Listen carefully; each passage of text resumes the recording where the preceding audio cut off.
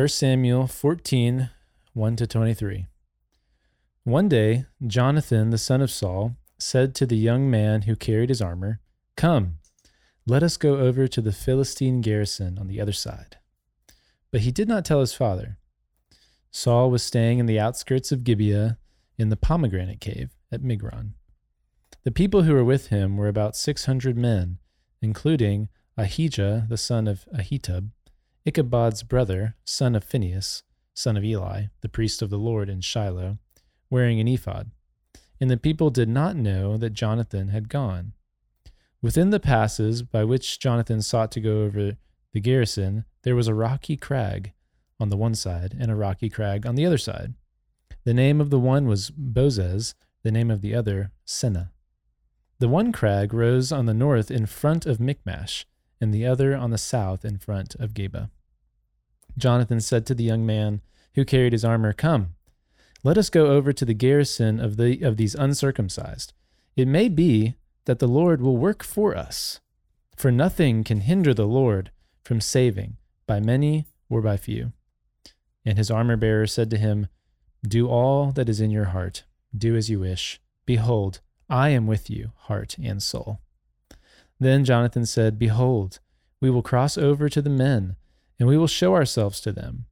If they say to us, 'Wait until we come to you,' then we will stand still in our place, and we will not go up to them. But if they say, 'Come up to us,' then we will go up, for the Lord has given them into our hand. And this shall be a sign to us." So both of them showed themselves to the garrison of the Philistines, and the Philistines said, "Look, Hebrews are coming out of the holes where they have hidden themselves." And the men of the garrison hailed Jonathan and his armor-bearer and said, "Come up to us, and we will show you a thing." And Jonathan said to his armor-bearer, "Come up after me, for the Lord has given them into the hand of Israel." Then Jonathan climbed up on his hands and feet, and his armor-bearer after him. And they fell before Jonathan, and his armor-bearer killed them after him. And that first strike which Jonathan and his armor-bearer made killed about 20 men within, as if it were half a furrow's length in an acre of land. And there was a panic in the camp, in the field, and among all the people. The garrison and even the raiders trembled. The earth quaked, and it became a very great panic. And the watchmen of Saul and Gibeah of Benjamin looked, and behold, the multitude was dispersing here and there. Then Saul said to the people who were with him, "Count and see who has gone from us." And when they had counted, behold, Jonathan and his armor-bearer were not there. So Saul said to Ahijah, "Bring the ark of God here." For the ark of God went at that time with the people of Israel. Now, while Saul was talking to the priest, the tumult in the camp of the Philistines increased more and more. So Saul said to the priest, "Withdraw your hand." Then Saul and all the people who were with him rallied and went into the battle. And behold, every Philistine's sword was against his fellow, and there was great confusion. Now the Hebrews who had been with the Philistines before that time, and who had gone up with them into the camp, even they also turned to be with the Israelites who were with Saul and Jonathan. Likewise, when all the men of Israel who had hidden themselves in the hill country of Ephraim heard that the Philistines were fleeing, they too followed hard after them in the battle. So the Lord saved Israel that day, and the battle passed beyond Bethaven. The word of the Lord. Thanks be to God. Well, finally a brighter note in the story. Things hadn't quite been a picnic for Saul yet. But I'm trying to decide if I'm going to edit that out yet or not. And probably leave it. Yeah, go for it. We got to keep it. But yeah, so it's interesting that we tuned to Jonathan, and if you've read the story before, you know that Jonathan, he's just this faithful friend to David. Mm-hmm. And so we're seeing some things about Jonathan and his trust in the Lord that are just so different than what we've seen with Saul. And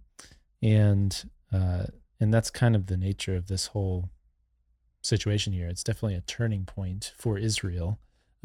Being led now, even though Saul is still king, being led by Jonathan, being led by someone who is trying to trust the Lord, And I think that is interesting. Even though Jonathan's not in charge here, God uses him to save Israel that day, as verse 23 says, and come through in spite of all the failures of Saul and what he was doing.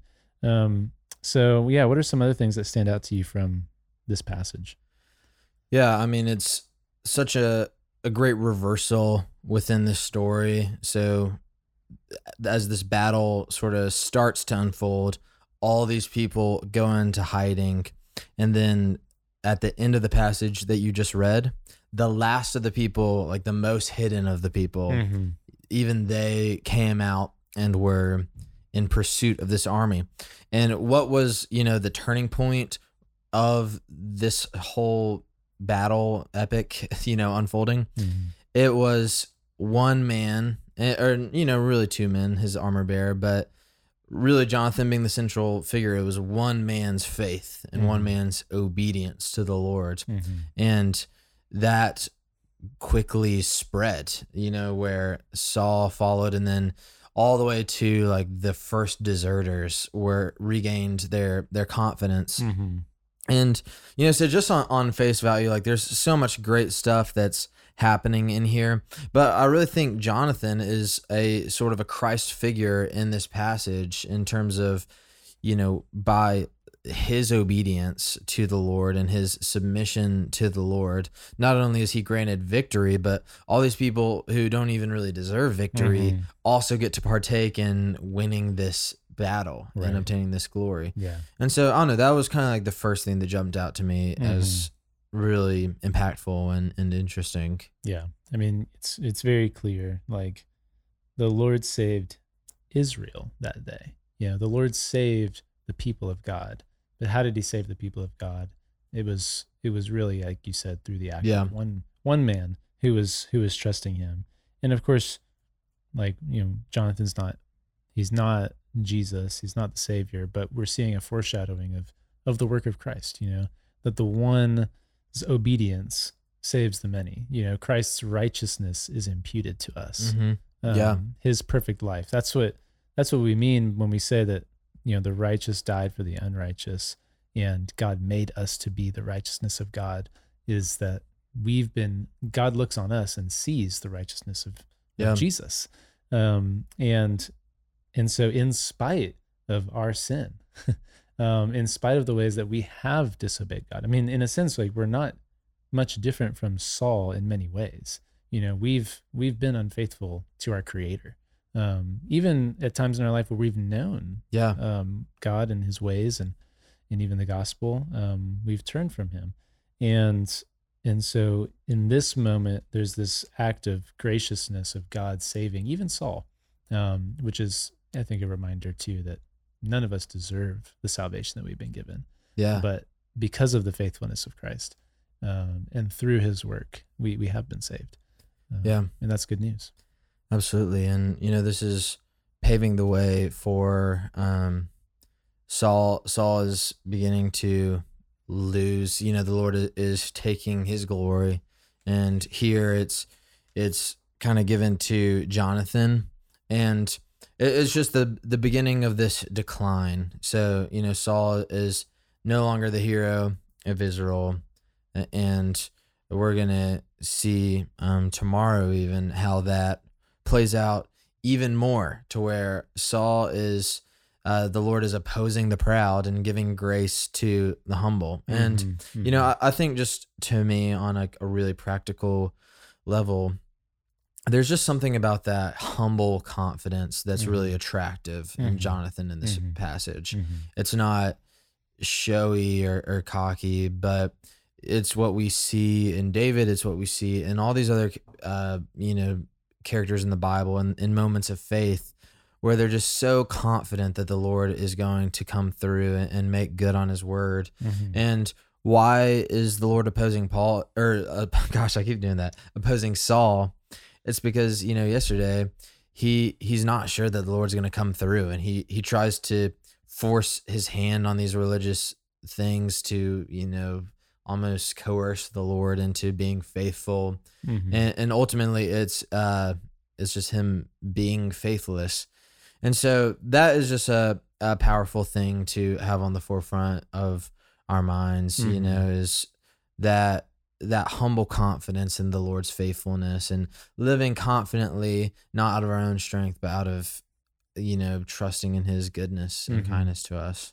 That's a really good, I think, practical word, because in our day and age, humility, sometimes people think that means like without confidence.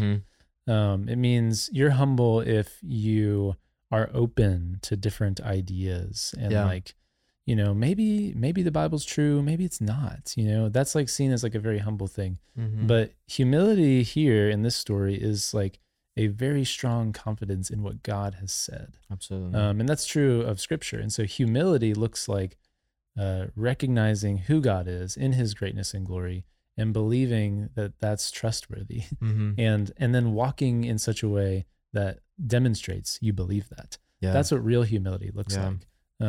It's fine to have questions, about things, but a humble question is one that's seeking to know the truth.